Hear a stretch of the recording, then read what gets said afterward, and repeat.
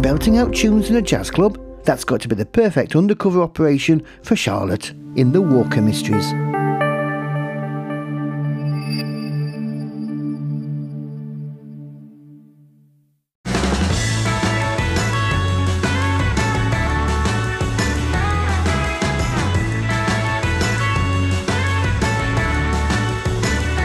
The Walker Mysteries, written and created by Andrew White, starring Sally Swift as DCI Charlotte Walker.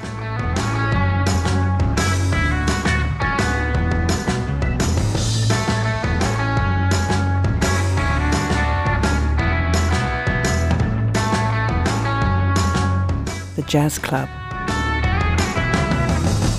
It's fair to say I have a rather eclectic taste in music. One time I could be listening to Metallica, Nothing Else Matters is an awesome tune. And next I could be listening to The Seekers, Georgia Girl is a particular favourite. One time I could be listening to Dove Cameron, the way she sings Boyfriend is really quite hot. And the next I could be listening to the soundtrack to What's Opera Doc? Well, what do you expect in an opera? A happy ending? Sorry, animated character music tangent. Well, it's bloody frustrating. We've made a little progress on the Gregory affair, still finding that a really hard case to crack, but we'll get there. But the most pressing matter to hand was a death that happened a few nights ago. The victim, Alexander Reynolds, was a powerful business magnate, and his sudden death at Rotherham Jazz Club was a shock to everyone, most of all to him, I'd guess. Initially, it appeared that Reynolds had died of natural causes, but Susie, our pathologist, discovered that he had been poisoned with a rare toxin extracted from a nearly extinct frog in Africa. Because of that, it was a case that us at the National Special Operations Unit would handle. It turns out we've been keeping our tabs on Reynolds because of his shady business dealings, and so it was decided one of our team would go undercover to the jazz club to see what they could find out. Well, of course I said yes. So team, I'll be undercover as a sexy, seductive singer, which I know won't take much acting on my part, right? Thank you for the vote of confidence, DC Stoker. What we have found out so far is Reynolds had recently acquired several businesses, angering competitors who felt he was monopolising the market. Moreover, he had a reputation as a womaniser, and many jilted lovers and spurned mistresses. So I guess you guys need to start interviewing people, and I'd better get some outfits sorted. My new DC, Aisha, was very keen on helping me select some outfits for this assignment, saying that if I was to be some sort of seductress soul singer, then I needed just the right attire to blend in, which was nice of her. We spent a day looking around several shops in Sheffield, and we even ventured into Meadowhall. Eventually, we settled on a short, slinky black number with a halter neck and a low, plunging front, which Aisha said hugged all my curves perfectly. I say we settled. I presume it was the one Aisha thought was the best. After I said it would look very good with fishnet tights, she didn't say much else. And then when I fumbled and dropped my phone in front of her and had to bend over to pick it up, she started to hyperventilate. Perhaps she's been working too hard. Some members of the team questioned whether my cover would be blown as soon as I started to sing, which I thought was rude in the extreme. I mean, have they never heard me belt out Starlight at the karaoke? Then they clarified it by saying they'd never heard of a jazz singer with a Yorkshire accent. Well, it turns out that just like David Tennant, God love him, can play the Doctor without his Scottish accent, and just like Kylie, God love her, can sing without her Australian accent, I can sing without my Yorkshire accent too. And I'm very good at it. In fact, you'd struggle to know it was me singing at all, which is good, as I'm not sure the world is quite ready for jazz sung in a Yorkshire accent. As well as helping me select some outfits, Aisha was also very keen on fixing my hair for me, bless her. Turns out she worked a Saturday job in a hairdresser's in Wolverhampton whilst at school, and she did a pretty wicked job with my hair, even if it did take a lot longer than I originally envisaged. Apparently my hair needed a lot of special attention, which Aisha was only too happy to provide with her fingers.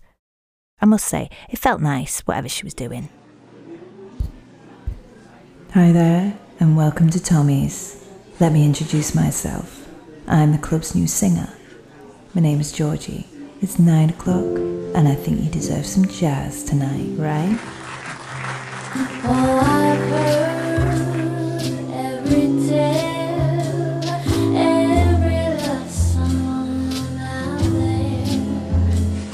All the stories of that bus say it happens, you don't have to look. So I'm waiting for the day when love comes my way. So there I was, rocking this slinky black number, feeling like a femme fatale in some film noir, belting out some top tunes whilst I surveyed the audience. I noticed a few people I needed to talk to. Firstly, the owner of the jazz club, Alexei Pedrov. His cousin was a chap called Oleg Pedrov, aka Frank Drashler, who I'd put inside for a variety of offences. Nice tattoos, though. Then there's the loyal bartender, Jim, who, according to the goss, harboured a secret crush on the victim's estranged wife, who is a famous actress currently shooting a movie out of the area, so we ruled her out. Lastly, there was Marcus Black, a competitor of Reynolds, with whom he'd had more than a few altercations with in the past few months. Someone I didn't expect to be in the audience, however, was Aisha. And she must have had a bit to drink, because when she came over to talk to me at the end, she was acting like a giddy schoolgirl. She's usually so composed and professional, but she was stuttering and blushing every time she looked at me. Maybe she was just nervous about being undercover. Or maybe she was thinking how irresistible I am. I mean, who wouldn't be drawn to a woman in a slinky black number with a plunging neckline? No, that can't be it. Maybe I had spinach in my teeth or something. Thank you very much. And can we have some love for the house band, please? Bloody excellent. Especially Mr. Mark Fondesay and his amazing cheese and pickles solo. I'll be back tomorrow. See you all then. Hi there, Aisha. What? You had no idea you could sing like that? Well, a girl's got to have a few tricks up her sleeve, right? Yeah, I'm aware I don't have any sleeves on this dress. That's what makes it so sexy. Aisha? You okay? With my set finished, I decided to get to know some of the prime suspects a little better, starting with Jim, the bartender. Hi, Jim, isn't it? Yeah, I suppose I could go for a cocktail. Is it on the house, because I'm the singer? Ta. So what would you suggest? The femme fatale? Yeah, seems quite apt. Jim told me Reynolds was involved in some pretty questionable business dealings in order to build up his empire, and that he wouldn't be surprised if any of the people Reynolds had crossed could have done him in. I casually asked Jim whether he saw anything the night Reynolds died, and he said he was at the cinema. Lethal Force 4, apparently. Oh, hello there. Yeah, I'll have another drink, thank you. Marcus, right? Oh, you like my set? Why, thank you. Perhaps we could talk? Sometimes you just know someone is not telling you everything, and it was like that with Marcus Black. But then, once he'd had another couple of drinks, he started to talk a bit freer. He admitted to having a few set twos with a victim in the past few months, but maintained he could never kill anyone. I could tell he was suave, debonair, and a bit of a player, not that much different to what we know of Alexander Reynolds. Perhaps that's why they didn't get on. Morning, team. So I need you to look into Marcus Black and Jim. No, I don't know his last name. What do you think I am, a walking Yellow Pages? Come on, Yellow Pages. I seriously wonder sometimes about the lack of understanding of cultural references in this team. Really? Also, check up on Alexei Pedrov while you're at it. Yeah, I'm rather tired. I gave it me all last night, belting out some top tunes, don't you know? Wouldn't you say, DC Stoker? DC Stoker? She's gone again. So, night 2 of my undercover operation, and I needed to concentrate on Alexei Pedrov, the owner of the club. Our intel threw up he was using the club to launder money for a notorious crime boss. So could it be that Reynolds was also involved somehow? Oh, hi. So you're the owner of this club. Finally, we meet. You've been away on business, Principe? Really? What? You like to offer me a French kiss? Oh, a cocktail. Why not? Yeah, this dress is a little revealing, but that's what allows me to sing the way I do. You think you know me? No, I'm sure you don't. I think I'd know if we'd... No, I'm not a detective.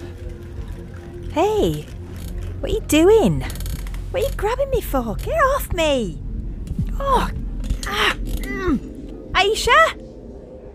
And just as Alexei Pedrov had grabbed me, that's when Aisha grabbed him and cuffed him. It turned out he had indeed just returned from Principe, one of the islands in the Gulf of Guinea known for its lush rainforests, and home to a certain frog with a certain toxin. On questioning, we discover Reynolds was involved in the money laundering scheme with Pedrov and wanted out of it, and Pedrov couldn't allow that. I did thank Aisha. I don't know where she sprung from, but the situation did have the whiff of turning a bit nasty. I could have handled it myself, mind, but I was glad Aisha was there. But apart from that, let me tell you, wearing tight dresses and belting out jazz tunes for a bunch of strangers was one of the better assignments I've had. And I wasn't half bad. But as much as I enjoyed it, I'm glad to be back in my walking boots, much more comfortable, and being a DCI doesn't require me to hit any high notes. And on that note, I have a sudden urge to sing the blues. In the shower.